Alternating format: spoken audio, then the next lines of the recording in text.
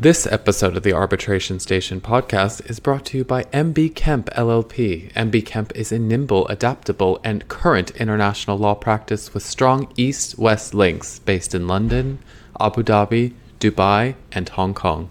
For more information, visit www.kempllp.com or visit us on LinkedIn at Kemp LLP. Hello and welcome to the Arbitration Station.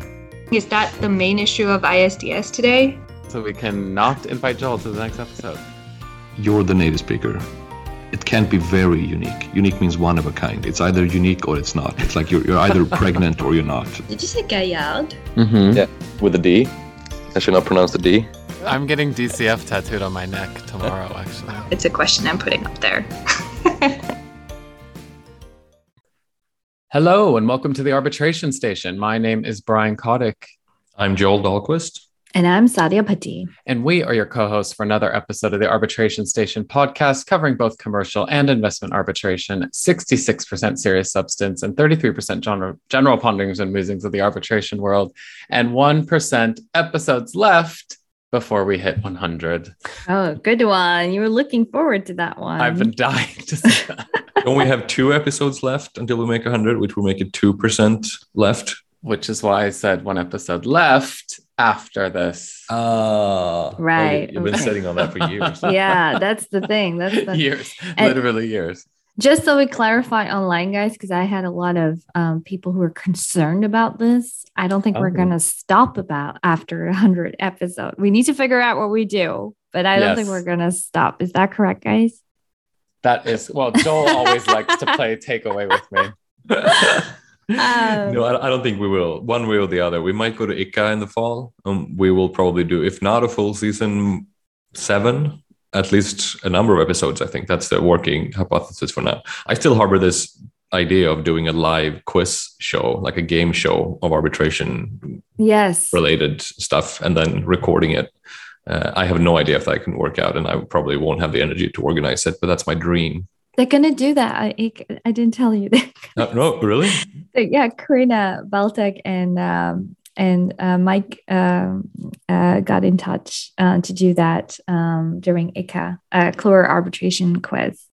To do a quick, I'm not talking, and with all respect to Karina and Mike McElrath, who are good friends of the podcast, I'm talking about like a goddamn, full-on American game show with a host and like teams competing and buzzing in on time and various different elements. Oh, wow, that sounds amazing. I'm in. We need to find the team players. Yeah, that's the hard part. You need actual nerds. I have a few ideas of people who are finding nerds in arbitration. I know. I have at least 2 people in mind already, so we can discuss that offline. Yeah, I have about 40 people in mind. Where in the world are you, Sadia? Cambridge at the minute, and I'm going to Malta in 2 hours. Yeah, exactly. So just getting ready to jump in a plane. What about you guys? Where are you? I'm in London in my house working on a few things, but going to LA next week. So that's my gosh. You're yes, of course, the California tour. See some sun and see some family. What about you, Joel? I am also in London, just home from sun and family in Sweden, which sounds like a joke, but it's June. You would know, Brian, that when it's sunny in Sweden in June, it really is sunny for like 20 hours a day. That's true. That was really nice. And I'm also going to the US pretty soon. I'll be in New York also next week and the week after that. So I think we'll have to record remotely if we don't pre-record and don't tell our listeners. Well, that's what we're doing right now. We're recording remotely, even if we're in the same time zone. So it's going to be the same stuff. Yeah. That's true. Did you guys see that the GAR 45 under 45 is relaunched after like a 10-year hiatus? I didn't know that it went on a hiatus. I think the last one was in like 2011 or something, because I went through the list of people ranked, and it's all like senior figures at this point. They were under 45 the last time, but now they're, retired. So I'm curious, why did you go online? How did you find this out? Because I think GAR announced it. Don't you read GAR regularly? I mean, I saw it, but I didn't click on it. I was just like, it just, I'm just surprised that you would be like, I want to have a look. Who's nominated? Are there like nominations? No, there's a list. So I'm talking about the list. The last time the published list came out was 10 years ago. Now they've put out a call for applications or nominations as well, and then they will do. It's basically like a very niche specific version of the legal 500 chambers, whatever. But it's arbitrators or people in private practice below the age of 45. So it's like a hot young list, which used to be a big thing in the arbitration community, I think, before we were even active in it, and now it's back. And I figured since you're both under 45. And we're hot and young. And pretty young things. And pretty hot and young. Vote for us. Yes. That'll be my application. It'll be like Elle Woods in a bikini in my pool. I know, right? Yeah. I know. I mean, I was just talking about this offline. It seems like we're become celebrities in certain parts of the world, very specific parts of the world where there are a lot of arbitration nerds. So yes, please, if you listen to us, vote for us. I don't think it's voting. I think you need one nomination, and then Gar will contact you if they think you're worthy of the nomination. You just need one nomination? I'm going to ask my mom then. You don't need to. I've already nominated you, Sadia. I've nominated you, but I have not nominated Brian, who I think still has to make his case as to why he's deserving of recognition. Wow. Brian, I will nominate you. Don't worry. We will not be having another season of the Arbitration Station podcast. We'll be one host less. Hint, he just went to Sweden. And what about, and Joel, you can't be in there because you're not private practice. Is that right? I think so. And I also think I'm not prominent enough. Maybe if they do a 45 under 35, I might have a shot. Oh my God. And oh my gosh. And yeah, that's a good opportunity for you to mention that you are much younger than us. Thank you very much. Thank you. Yeah. Thanks. Appreciate it. Subtle. All right, cool. So what are we talking about today? You'll start us off, right, Sadia? Oh, yes. Sorry. Trying to pawn that off. Yeah. The French. I'm going to be speaking in Français a little bit. About the French courts to be particular, and about corruption, also known as corruption in your language. Yes, there's been a recent case that everyone was talking about at Paris Arbitration Week, and more generally, the Bilocon case. So I'm going to speak a little bit about that.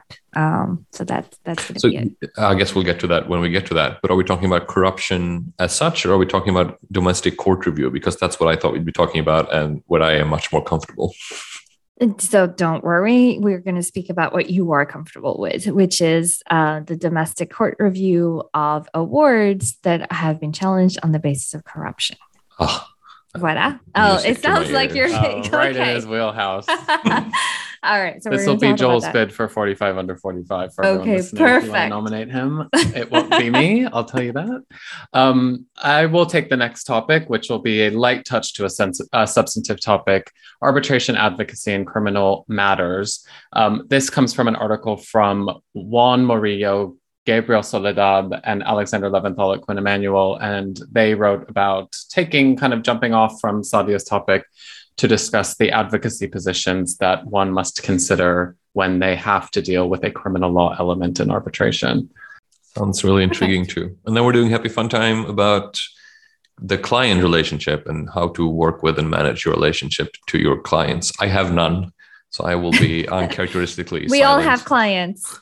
We all have clients. Yeah. So we'll talk about this. Yeah, I'm sure you do. I mean, you have clients, don't you? Don't you consider your people who engage arbitrators your clients?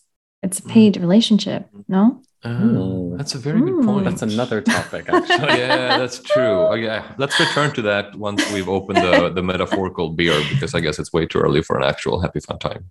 Okay. As we record. Perfect. Sounds good. All right, let's soberly walk into the first episode.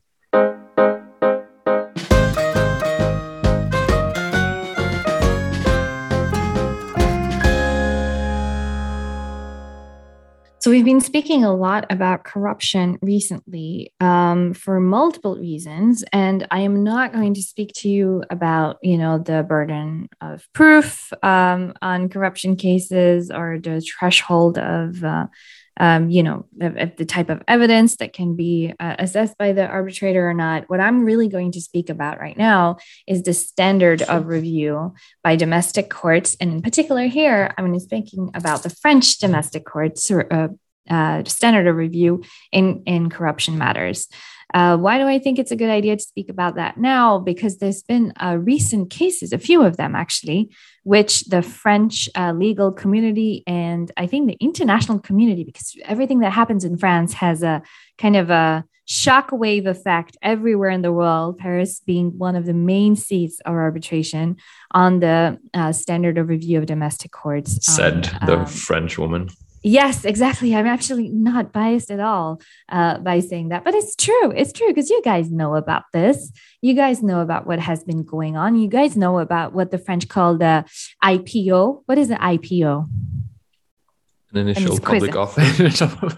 Yeah. Oh my goodness. The international public policy. Why am I saying international public order? Sorry. Ordre public international. That's why, IPO. Yeah, I think maybe you just undermined your own case because we didn't know that acronym at all because we're not in France. I don't think it's an acronym. I just made it up because I wrote it in my notes and I was like, IPO. That sounds nice. That sounds nice. So everyone now, please refer to IPO when you talk about the Frenchness review, the French review of international public order. Now, why am I talking about international public order? Just to put things in a box again, because I know there's a lot of pieces here in the puzzle. New York Convention, obviously a review of arbitral awards for... Sorry, I just have to, I am a little slow. Sorry to interrupt, Sadia. I was taught in Swedish law school that the French call this ordre public and not whatever you just called it, international public order. They call it just international. translate it. No. You're right. It's ordre public, but it's ordre public international. Wouldn't that be OPI then instead of IPO? Yeah, she translated it. Yeah, so international okay, don't mind me. Public order. I'll mute. But it's international public policy. I imagine it's IPP and not IPO, but oh my gosh. International public order. Public order. You say public order in English, don't you? Or say public policy. Public policy. Well, okay. You know what, Yen? Scrap this whole conversation. International public order. International public policy. Oh my gosh. Yeah, it doesn't matter. Sorry, back to New York Convention, and I will mute and not throw anything else in the machinery. New York Convention, you can, what are the grounds for setting aside an award? There's multiple ones. I'm not going to go through them all. But as you know, one of them is when the award is not in conformity with public order. Public policy. Gosh, it's public policy, not public order. Just say it in French from now on. I'll say it in French. Ordre public. And the French review is a very strict, limited approach and review of what constitutes a violation of international public policy. And what is part of international public policy? Of course, that's where we speak about corruption, because corruption, money laundering is part of international, at least the fight against corruption and fight against money laundering is part of international public policy. And that has been confirmed recently by the French courts. I don't think that's really new. So that's not the newest thing that has happened, but that was just an element of contact here. So here, what is the case that I wanted to speak about? I wanted to speak about the Belumkong Kyrgyzstan case. I don't know if you guys have heard about this at all. Yes, but you know what? Yeah? All three arbitrators are Scandinavian. Oh, really? It's one of the rare treaty cases, probably the only treaty case where all the three arbitrators are Scandinavians. Okay, very interesting. So that's right down your alley then. So it's a dispute that arose from a series of measures taken by Kyrgyzstan in regards to Belikon's investment in a local bank, which was placed into administration and eventually declared insolvent by Kyrgyz authorities. Belikon subsequently initiated it's an ad hoc unsettled arbitration, which explains why it made its way before the French courts. Under the Latvia-Kyrgyzstan BIT, and it was seated in Paris. which is also why it made its way before the French domestic courts. Like I initially mentioned, under the French Code of Civil Procedure, you have Article 1520.5, which allows a party to seek annulment of an award where its recognition or execution would be contrary to French principles of international public policy, which is basically incorporation of the New York Convention standards. In this case, the Court of Appeal found strong evidence that Belancon acquired his interest in the bank by corrupt means and in order to facilitate money laundering in the absence of effective government oversight. The Court of Appeal set aside the award as its recognition in France would have allowed Belancon to benefit from its unlawful activities, contrary to the fight against money laundering recognized by the Court of Appeal as a principle of international public policy. Belancon subsequently appealed to the Supreme Court, which is the Cour de Cassation, alleging that word now. I know that. Yeah, word. The Cour de Cassation, yeah.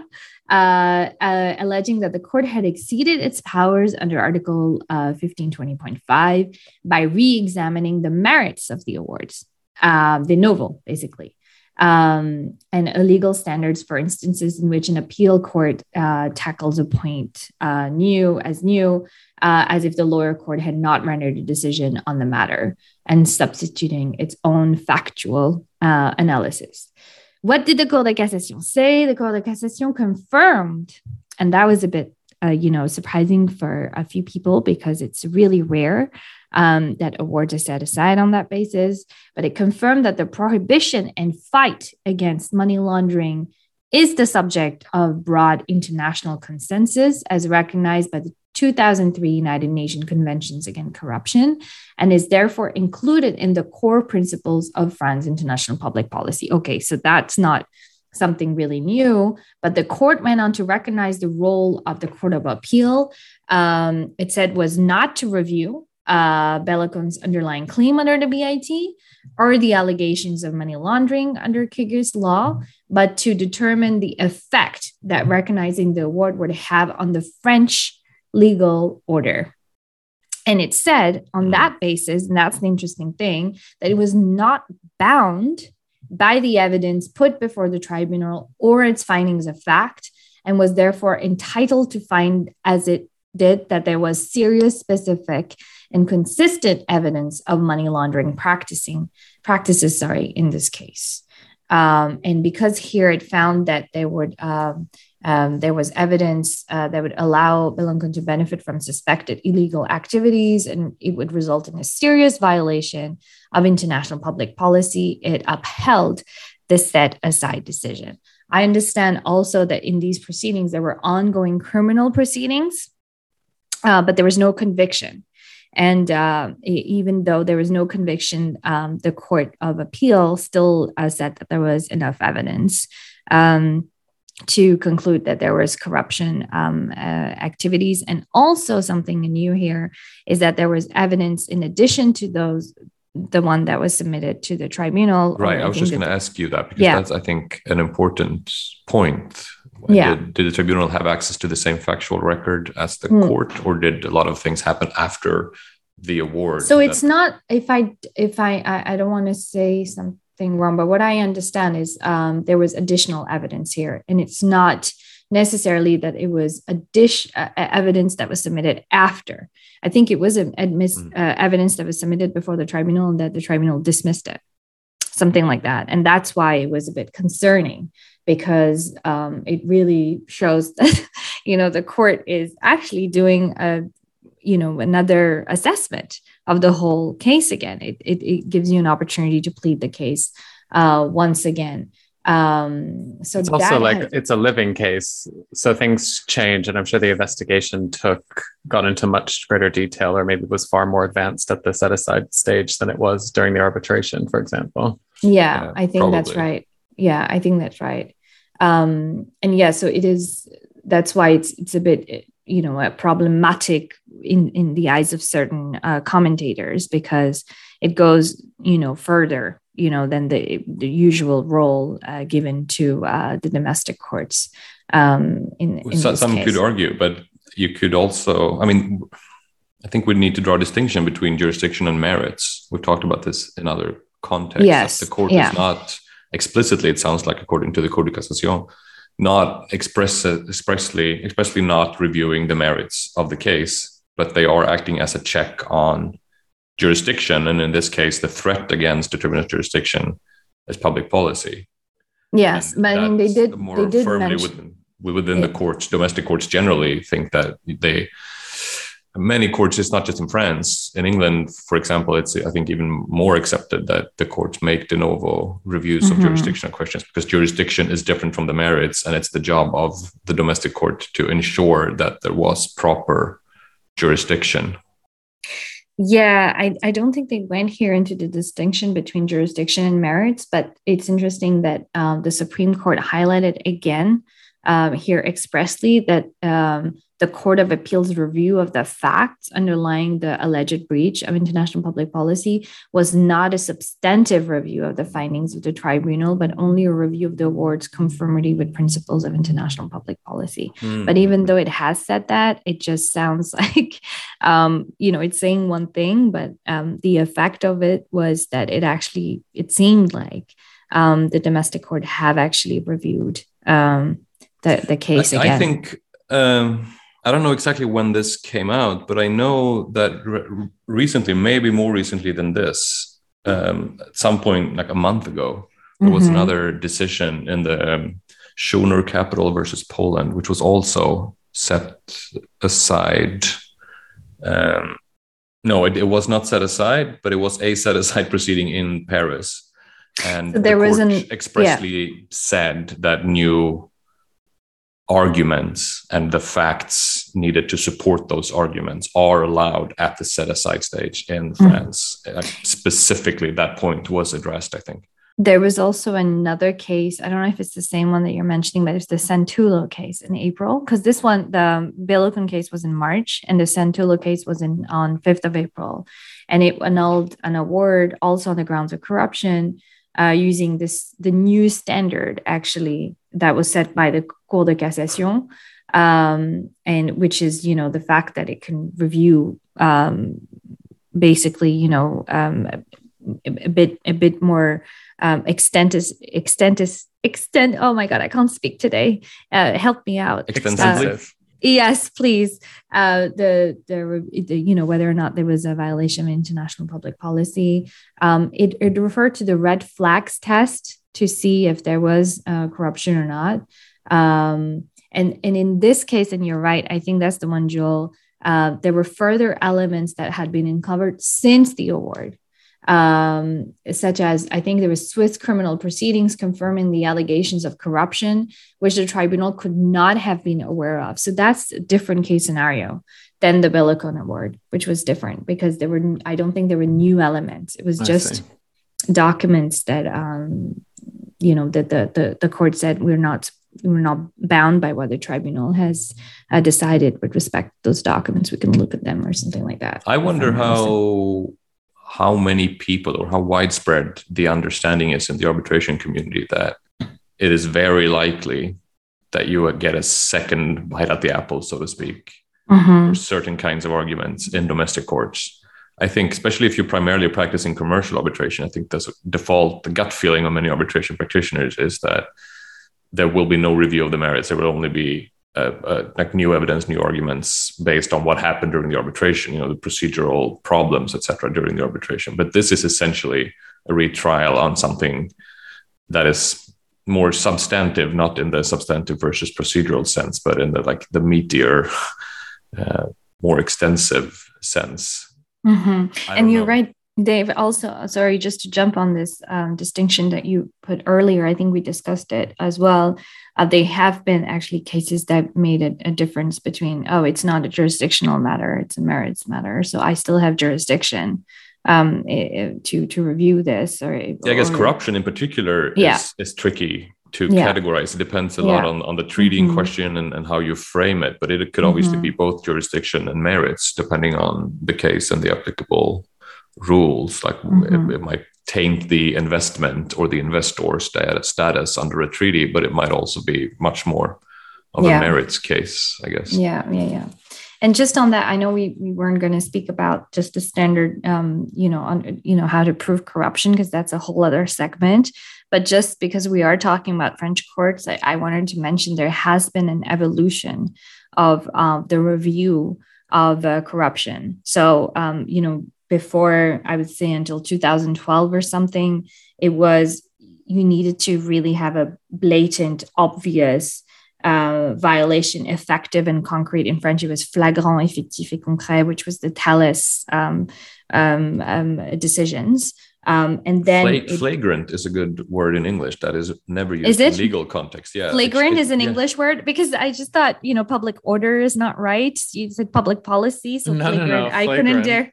Flagrant is a good disregard, one. A flagrant misrepresentation. Yeah. Okay, so flagrant. Yeah, they say flagrant, effectif et concret. Flagrant. And qui crève les yeux. Qui crève les yeux is that it really hurts your eyes because it's so obvious. It's like stares you in the face. That was the criteria. Would you say that it's more obvious than manifest, which is otherwise the Well, that's the thing. So afterwards, they scrapped the term flagrant and they replaced it by manifeste. In 2012, in the Planor. Because flagrant implies some intention, whereas manifest is just more appearing on the third. So it could be more a subjective analysis versus an objective analysis. There was a discussion on whether or not it was a bit more, different in terms of standard of review, and everyone agreed that it had become a bit more vague now. Before it was very, very limited, and it was criticized. Actually, it was very criticized by none other than Professor Gaillard. Actually, he had a huge impact. People say on the change of the review of the French courts, because he said if you're reviewing it from a commercial perspective, because it's a commercial award, why are you using criminal language or criminal standards?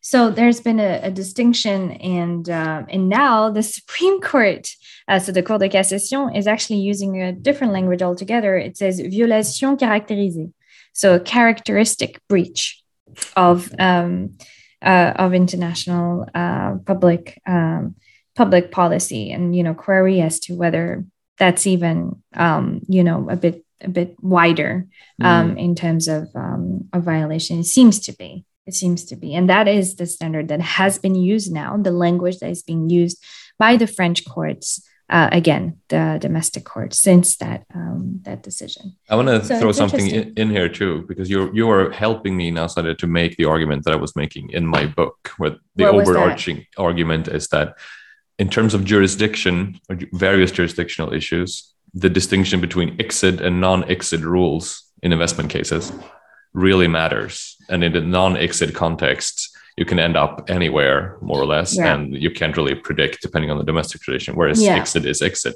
And I think this is an example of that distinction being important. Had this been an ICSID case, this whole debate would not have happened, because there's no public policy ground in the ICSID Convention to annul an award, and there is no such thing as like French versus international public policy in the ICSID sense. And you don't get a retrial, quote unquote, in ICSID annulment. You cannot retry jurisdiction typically in the ICSID context. So had this been an ICSID case, this whole development most likely would not have happened.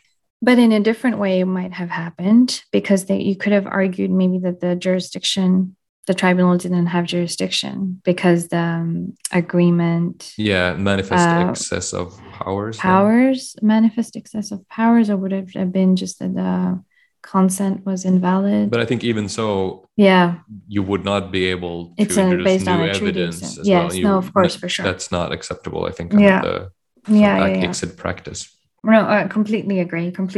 And it's interesting because what you say, I just had a discussion recently with someone on this, and people tend to forget it's a very big difference when you bring an ICSID case or ad hoc arbitration, because then you're subject to, New York Convention. If New York Convention doesn't apply, then the domestic laws of that jurisdiction is very different than having. And the domestic system as well in France, you go to the Court of Appeal, and then you go to Court de Cassation if you're not lucky, and then it goes back to the Court of Appeal, and you have a whole domestic procedure.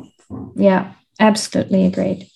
Completely agree. I should have maybe started with that, but I think it's important to give out some numbers on corruption, because it's not a matter that, like, here we're talking about Kyrgyzstan, but recently there was a report by Transparency International and the OECD, and also just to put things in context again, that just crazy amount of transactions are subject to corruption and money laundering.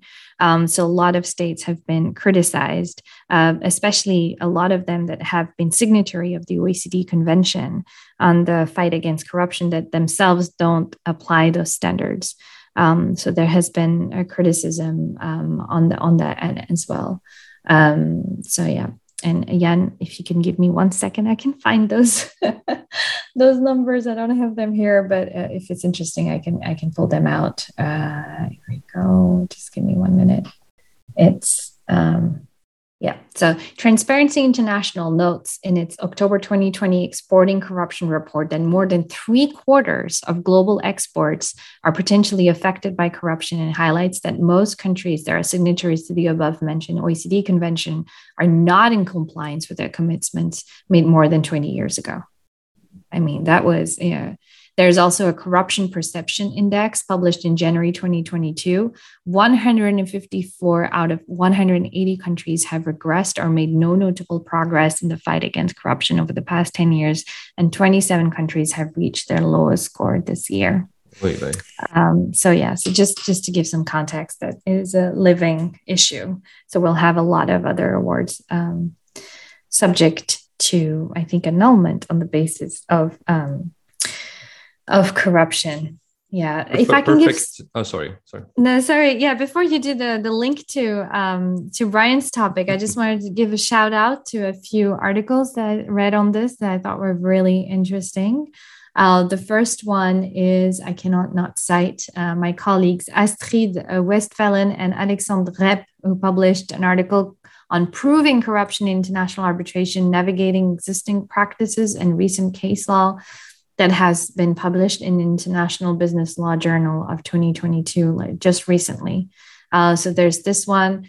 And because I don't want to sound like I'm a corporate freak, just citing my own colleagues' articles, of course, there's also a very good summary of the Belagon Award done by multiple other firms. One of them by some friends from Signature Litigation, including Flore Polony, that was published in Global Arbitration Review of May 2022, and another one by some friends at Herbert Smith that was published by them in May 2022 as well. So just there's plenty out there.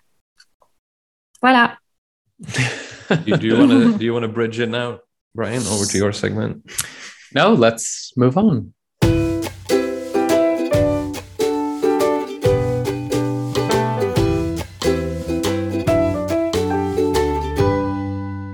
All right, well, we just heard whether a criminal element exists not only in the arbitration, but also in the set-aside proceedings, but also the tasks of the advocate during the arbitration could be different.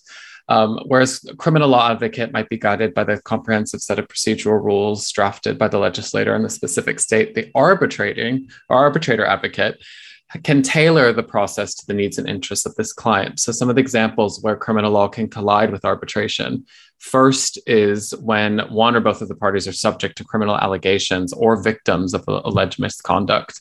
So, for example, if the underlying contract is invalid owing to some illegal purpose, or because in the case we were just talking about, it was procured by corruption. The second example is obviously it involves a state or state entity where a party to the arbitration itself the state may use its police powers to pursue criminal allegations against a private party or others relevant to the dispute. And although these may be secondary to the ongoing arbitration, it could be a primary issue if a party alleges in the arbitration that the state's conduct breaches international obligations, that then the criminal element may be subject to the arbitration itself. So this article that I cited in the introduction gave us 3 hallmark rules that an advocate can consider when there is a criminal element. And the first one, obviously, is knowing your ethical obligations when something criminal is afoot. So we must keep in mind our ethical obligations, any applicable confidentiality obligations, and then obviously the candor and honesty of our advocacy. So the first one, being aware of our ethical obligations, I think we all know the simple one, which is if you know that your client has broken the law or is about to break the law, you do have a professional responsibility that will most likely require you to take some action, whether it's reporting that or preventing them from proceeding. However, in other jurisdictions, it could be that if you're performing enough of your legal services in that jurisdiction, you may be subject to some disclosure obligations to local authorities if there is an example of criminal proceedings or criminal action that could happen. So, and a difficult situation where this arose this comes from Catherine Rogers' Ethics in International Arbitration, published in Oxford University Press in 2014. There was a case of a German lawyer practicing in the United Kingdom who refused to make a disclosure of client information as required by the British Proceeds of Crime Act in 2002. The lawyer was convicted and imprisoned in the UK for refusing to disclose the information, even though the disclosure would have subjected him to disciplinary measures in Germany. So the advocate's own professional responsibilities conflicted with where the case was proceeding. Also, within knowing your ethical obligations, you have to think before you speak publicly. Often in these grand investor-state arbitrations, there are some media strategies that can happen in parallel. So it's important to think before you advocate in a public forum, because you shouldn't forget that when there are parallel criminal proceedings, the confidentiality or secrecy obligations applicable to the criminal proceedings may extend to the arbitration proceedings. So whereas in your arbitration, you think you can speak freely in your investor state case in the public forum, there may be some confidentiality or secrecy obligations. For example, in the US, they have an exception to the public nature of their criminal proceedings for when the charges are still being decided against a suspect. In that case, these things have to be kept confidential, which is kind of what tipped me off to what we were talking about in potentially the issue relevant in these set-aside proceedings was whether the investigations had proceeded to a level where any secrecy obligations during the arbitration would have ceased to exist. Likewise, breaching the confidentiality obligations in the arbitration may cause a party to lose favor with the tribunal or lead to sanctions. That happened in Pope and Talbot v. Canada, which I did not know, where an after tribunal ordered the claimant to pay a cost of $10,000 after its counsel leaked to the media a draft document that was inadvertently leaked to opposing counsel. Again, do not violate your obligation of candor and honesty to the tribunal. So you have to correct any misrepresentations or anything you learned subsequently to be false.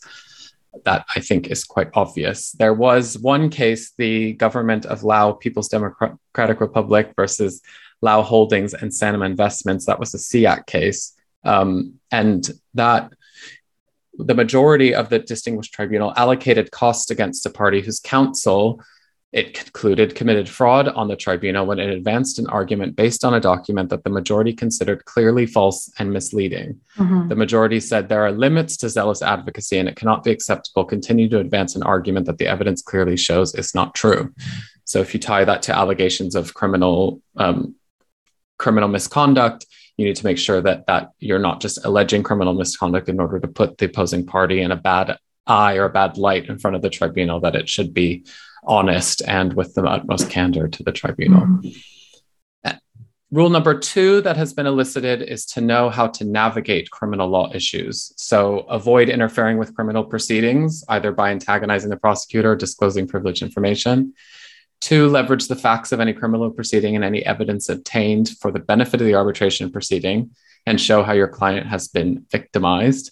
But in any event, you must coordinate with local authorities so the arbitration proceedings do not adversely affect criminal proceedings and ensure that you understand the key facts at issue. So understanding these key facts and coordinating with local authorities are important because any errors or omissions in the presentation of facts and law will cause you to lose credibility of the tribunal or compromise the criminal proceedings and potentially your client's interests in those proceedings. And I think there's a third element here, and it's the ability to use both proceedings to your advantage to elicit some sort of evidentiary record based on the alleged criminal conduct. So you have the coercive powers of criminal law jurisdictions to obtain further evidence through these investigations. But in the arbitration proceedings themselves, you can elicit evidence during document disclosure that could exculpate your client or show how your client has been victimized. That could then be used in the criminal proceedings or in the criminal investigation. So they kind of are mutually beneficial or mutually harmful, however way you look at it. And finally, rule number 3 is knowing when to use the claim of illegality to your client's advantage or to the opposing party's disadvantage. So in an investor-state dispute, showing illegality can deprive the tribunal of its jurisdiction or render claims inadmissible. As Joel said, an allegation of corruption could make the investment, quote unquote, investment under the applicable treaty that there was not an investment, and therefore the investor would not be able to invoke substantive provisions of the treaty. The second, for example, in commercial arbitration, is showing a contract's purpose is to carry out illegal conduct or that it was procured by any illegal conduct, could prevent the tribunal from granting relief, render the contract void ab initio, or contrary to international public policy. And you can also use the criminal proceedings to advance objectives in the arbitration. As I said, there is evidence collecting opportunities. So, for example, if your client has suffered damage as a result of some monopolistic conduct of its contractual counterparty, or as a result of the counterparty's corrupt practices, a criminal complaint or referral may be appropriate in parallel to the arbitration. But you should always be aware that under certain jurisdictions, you have a professional responsibility not to threaten criminal proceedings or threaten to bring criminal proceedings. Do you guys have that in your professional obligations? That you can't threaten criminal proceedings? Oh, you're putting me on the spot here. I'm sure that's we right. do in the US. It's always like top of mind. You can't write at the end of your letter before action like, I'll sue you. Yeah, no. You'll say I can sue you for civil, but not for criminal. And we'll throw you in jail. Okay. And obviously you need to make sure that that your interaction with the criminal investigation could backfire on your client, for example, waiving a client's right against self-incrimination or basically throwing your client in the middle of an ongoing investigation. Now, you can also use the arbitral proceedings conversely and to advance your objectives in the criminal proceedings. And in one case, a tribunal acting under the ICSID or pursuant to the ICSID Convention ordered a state to suspend its criminal proceedings against 3 claimants and withdraw an extradition request against 2 of those claimants. While the state did not ultimately suspend the criminal proceedings, the order compelled the court of a third-party state to refuse the extradition request. And that was in Hydro and SRL v. Albania, an ICSID case, and that was the order of provisional measures. So I think there have been allegations of criminal misconduct in my cases, but I have not faced parallel criminal proceedings that were happening. But I can imagine how delicate that is to work in tandem with an ongoing criminal investigation, or even you would have to engage local criminal counsel to advise you on every step that you take in the arbitration that could be used against you. There was actually a panel on corruption at the GAR Live event, GAR Live BIT's event yesterday in London on the 8th of June, just to put a timestamp at the time of recording. And I was talking offline to some of the panelists, and they were mentioning that they had experience once of parallel corruption as parallel criminal proceedings, exactly what you mentioned, where a witness was testifying from prison.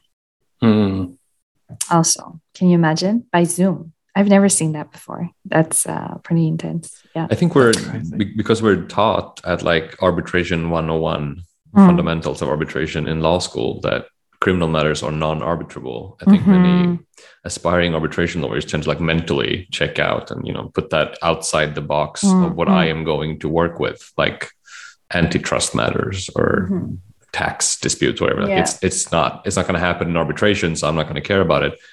turns out it tends to come in both in investment and commercial arbitration from various different angles. And it's not a bad idea to be at least somewhat well-versed in basic criminal law principles. Well, if you go back to study statistics, I mean, if you look at any commercial contract that's affecting 150 out of 180 countries, what you said, Sadia? Yeah. I mean, you're looking at a lot of contracts. And again, corruption obviously is the big one, but it can be tainted. It's illegality under the host state's laws. So any contravention of the host state law could be considered illegal and potentially criminal, depending on the jurisdiction. So it could be a much more nuanced allegation than just taking money. Yeah, I have an additional piece of stat that I didn't mention in the earlier segment. So the Global Economic Crime and Fraud Survey published by PwC in 2020 revealed that a third of business leaders surveyed declared that they had been asked to pay a bribe or had lost an opportunity to a competitor they believed had paid a bribe in the past year. And that's just the results of a survey. So imagine all the people who have not, even mentioned it. So it's out there.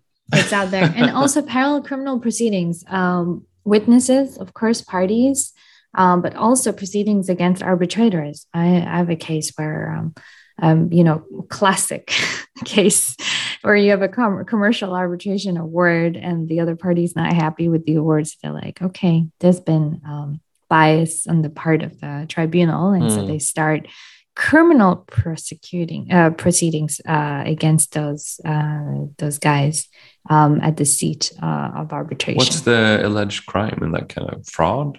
Or taking a bribe.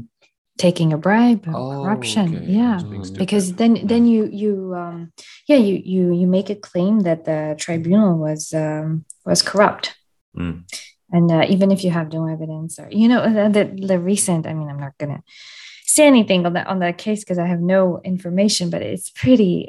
You've all seen this in the news, right? That Yves de Rance was challenged on that, on that Comisampex case, and it seems so the level of correct me if I'm wrong now, because I know it varies a lot from jurisdiction to jurisdiction, but that weapon typically is only available to a sovereign state. In most systems you can't, as a private individual or a legal entity, just launch a criminal case. That's in the discretion of the prosecution, i.e. the state. Like you can't sue someone criminally unless you're representing the state. No, it depends on the applicable law. So if corruption or taking a bribe is a criminal act, then why wouldn't a party be able You can file a police claim or ask someone to investigate it, but you can't go to court and start a criminal case as a private party and say, I want the other private party, convicted of a crime. No. Well, not in the U.S. Not the other party. No. But against the arbitrators, you could. No? Not where I think so. From. I guess this goes to my general point that we should all be better at criminal law. Yeah. Probably. But it's I've seen it happen. So you're right. There might be some distinctions here to be brought. Okay, Sadia, you're about to leave, so let's should we relax for a second? Let's stop with the crime and punishment and move on to happy fun time. All right.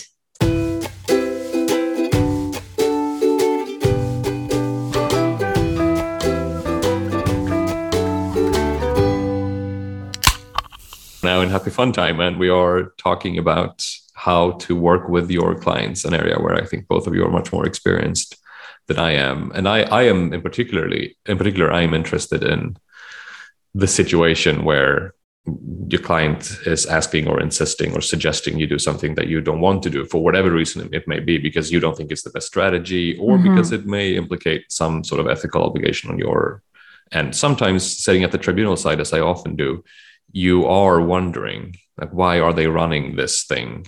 Why is this part of their arguments? Why are they spending so much time on this witness? And every seasoned arbitration lawyer would see that this is not time well spent for various reasons. And then it might be because it's subjective and, I don't understand the overarching strategy, but it's easy to suspect that there's a client somewhere wanting something, and that the lawyer obviously has to act on that preference that the client has, even though the lawyer may think it's not the best idea and may even tell the client it's not the best idea, but still have to do it, obviously. Yeah, I think I came across this recently where I think that the lawyers meant to discuss something, and it was clear that we could have reached a conclusion if it wasn't but for the client's vivid instructions. And I think I kind of clued me in to think there, and take away ethical obligations or anything like that. It's also your reputation as an advocate and your ability to manage your client back. So we are obviously at every step of the way under the instructions of client, but I think there is a bit of our profession which is regulating the proceedings in the best way that we see fit. And so fitting our clients' expectations and our clients' instructions into what we think will be a successful outcome. And I think a lot of counsel often maybe fall afoul of that because they are just willing to put forward what they're asked to and zealously advocate for their client. Yeah, I mean, I think there are two types of clients, right? I'm sure, Brian, you have the same. There's some really hands-on, really interventionist clients, and they review every single draft. They want to be, have strategy conversations with you every single week. And it can get a bit overwhelming because you constantly have to be like, yeah, no, it's a bad idea, or no, that's not going to happen, or this is actually not good for your case, or what works usually is you're going to be sanctioned by costs. So if we win this argument and we lose, you're going to pay for it, then they're like, oh, okay. All right. I trust you. And then there's other clients that are a bit more, usually states, but not always. They're a bit more, okay, we trust you. And of course they want to be aware and they want to know what you're doing, but they're not going to actively participate in the defining of the strategy. I mean, it's it really depends on the identity of the clients. I don't even think I can do the state or non-state divide because it really depends on states, right? And to go back to your point, Joel, I think it's also links upon the guerrilla tactic topic that we talked about. Is sometimes you advance arguments are bound to fail, but you're doing it because you have the right to do so. And if they're put together as a whole, if you see the objections as a macro thing, then there's a lot of objections. The other side will have to respond to all of them. And, even if one works, then you won, if you want to dismiss jurisdiction, for example, something like that. So I don't know if you've seen that as well, and it has some kind of psychological effect. If you bring in a lot of claims. Well, for example, one of the things, that's not related to the, I had a discussion with a client once. He was like, I don't understand. Why are you invoking the same, the same measures have been violated, but on different bases, which is effectively the same thing. When you say violation of FET, indirect expropriation, MFN, bring it on, FPS, all of them, and then you always start with the most general one, your FET, and then indirect. And then when you read it, you're like, it's all the same stuff, and then the tribunal is like, you know what, I'm just going to address FET because I don't need to go into the others because there is a violation here. Then why do we spend so much money? And it's a question of strategy as well, right? So discussion with the client as to whether that works or not. I want to pick up on Brian's point about your professional reputation. I think that's an interesting aspect. Is this, by which I mean the interactions with the client and the fact that you're acting on their instructions and managing them, is that top of mind when you view opposing counsel and how they perform and how they choose their strategies? Like, do you keep this in mind? Say, for example, a hypothetical scenario that you're opposing someone in a big case, and then you're asked in some sort of ranking review or something else, because for better or for worse, the system runs on peer review in so many ways. Do you factor that in? Like, do you have suspicion sometimes that this advocate is being held back by his or her clients? Can you suspect that that's a factor, Or is that something that I don't know, influences because this is basically the difference between just being a blind advocate and a zealous advocate, and bringing on arguments that you don't think are valid. But I think you can really easily tease out where that emanates from. If it's, as Sadia said, putting the same breach in 18 different boxes, you clearly see that's coming from the advocate. But when you have, well, this was obviously a breach and it wasn't a breach at all, or there's no evidence on that, that's clearly coming from the client who, and you can tell because the sections are shorter and the verbiage is broader, and you can say, okay, you're clearly just advancing this because, and I've had clients, Sadia, I'm sure you have too, where every time you send the draft back, they send you the same argument and you delete it because it's not worth anything. And you send it back and it comes back and there's the argument again. And it's because they have such an attachment, or they think that that's going to win the case. And, I'm not saying that every client is unsophisticated, but I think that they don't understand the bigger picture perhaps. And I think it's not up to the counsel to be able to do that. I wouldn't fault counsel for bringing something innocuous, but I think you kind of know where who's thought this. And in that scenario that you're describing, when you're also like a bunch of lawyers sitting around a table trying to settle or figure something out, and you have the sense that if it were just up to us, we could, but we each have clients.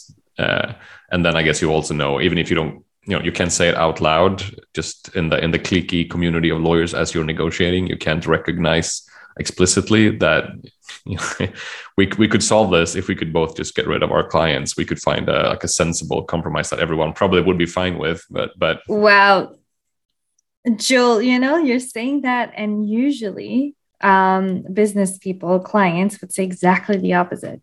Is that once you bring I always hear the opposite, is that when you bring in lawyers, it becomes messy, it becomes legal, it becomes very technical, and we're here to fight, so we're going to fight. We're going to bring That's true. I guess that's the case for mediation or conciliation. It's sort of built on that premise that if we don't formalize the dispute and just let sensible business people talk in a less litigious, less tense environment, it will be easier to figure it out. Yeah. And then there's business considerations as well, right? I mean, we never talk about this in our proceedings. But they're like, okay, we want to keep doing business with you guys. This is how much this is going to cost you. This is how much it's going to cost us.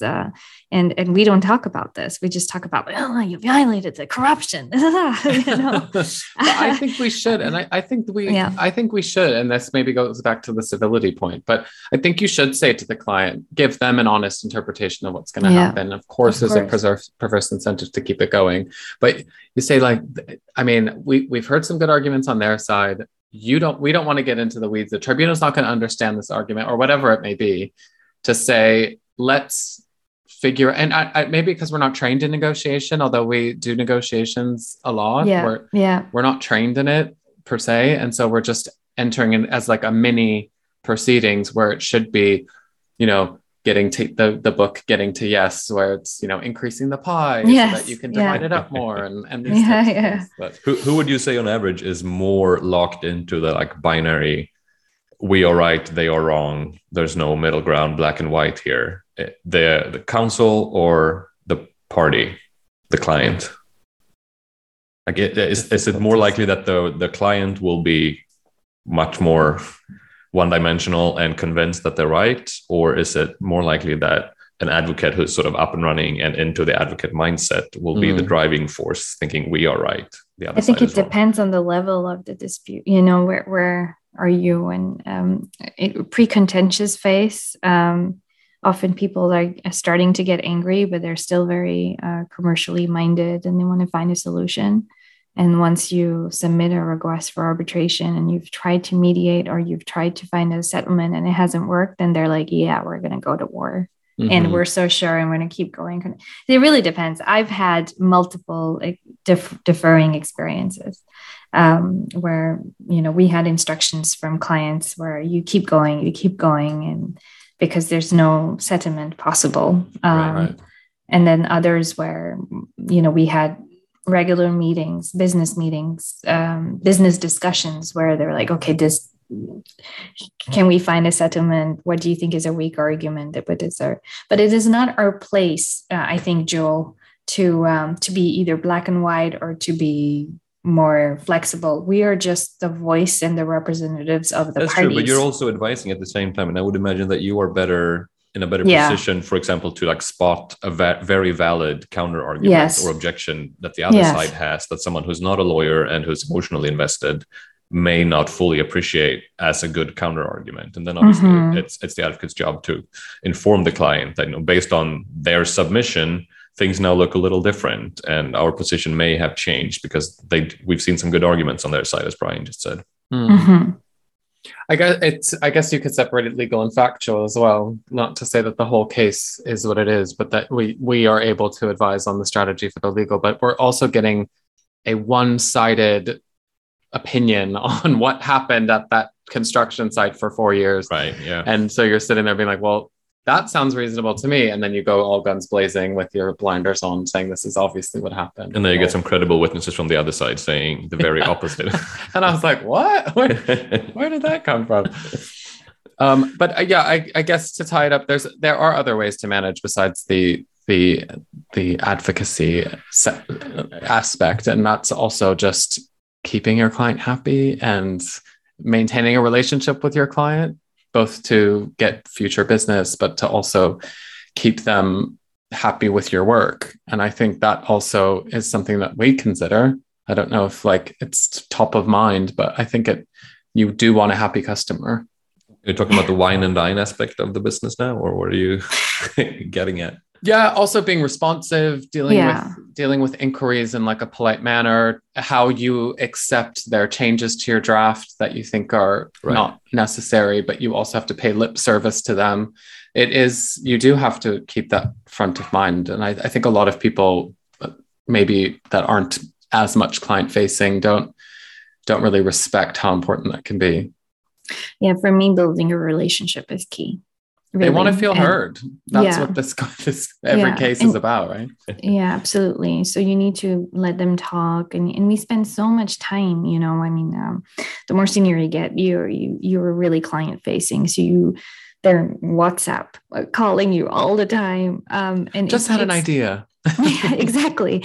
Are you sleeping? It's 11:30. Can we speak about something? It just came to my mind, and they get so excited about it. You know, they're like, "Oh, this is going to change your case," and you're like, "Okay." So you need to. There's a lot of psychoanalysis, listening, and therapy involved in a lot of that, and that has been a huge change, I think, at least in my approach.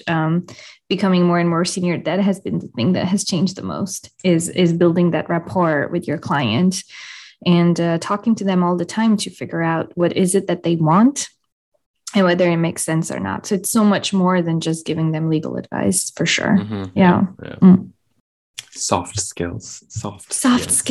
Yeah, exactly. And it's all about relationship, isn't it? It's all about how you feel. Yeah. Be a good human. So, everyone is a human. Your state representatives are humans. They all have, they all come from somewhere. You heard it here first.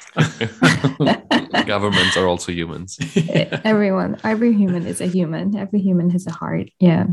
Thank you so much, guys. And thank you to our dear listeners, some of whom are emailing us at the arbitrationstation@gmail.com, and we are terrible at responding. We have a backlog.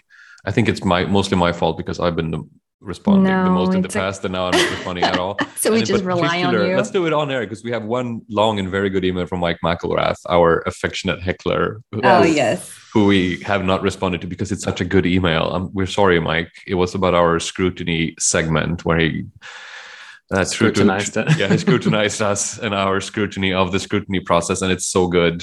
And we really ought to either respond or just have him come on and heckle us on air instead to save us all some time and add some humiliation to us that I think is well deserved. Absolutely. Well, maybe we can have him on the 102nd episode because I think his podcast was 101. Oh, heckling right back. So we'll have him on that extra special episode. That sounds so good. Keep emailing us, though. We will respond. And if we haven't, we're sorry.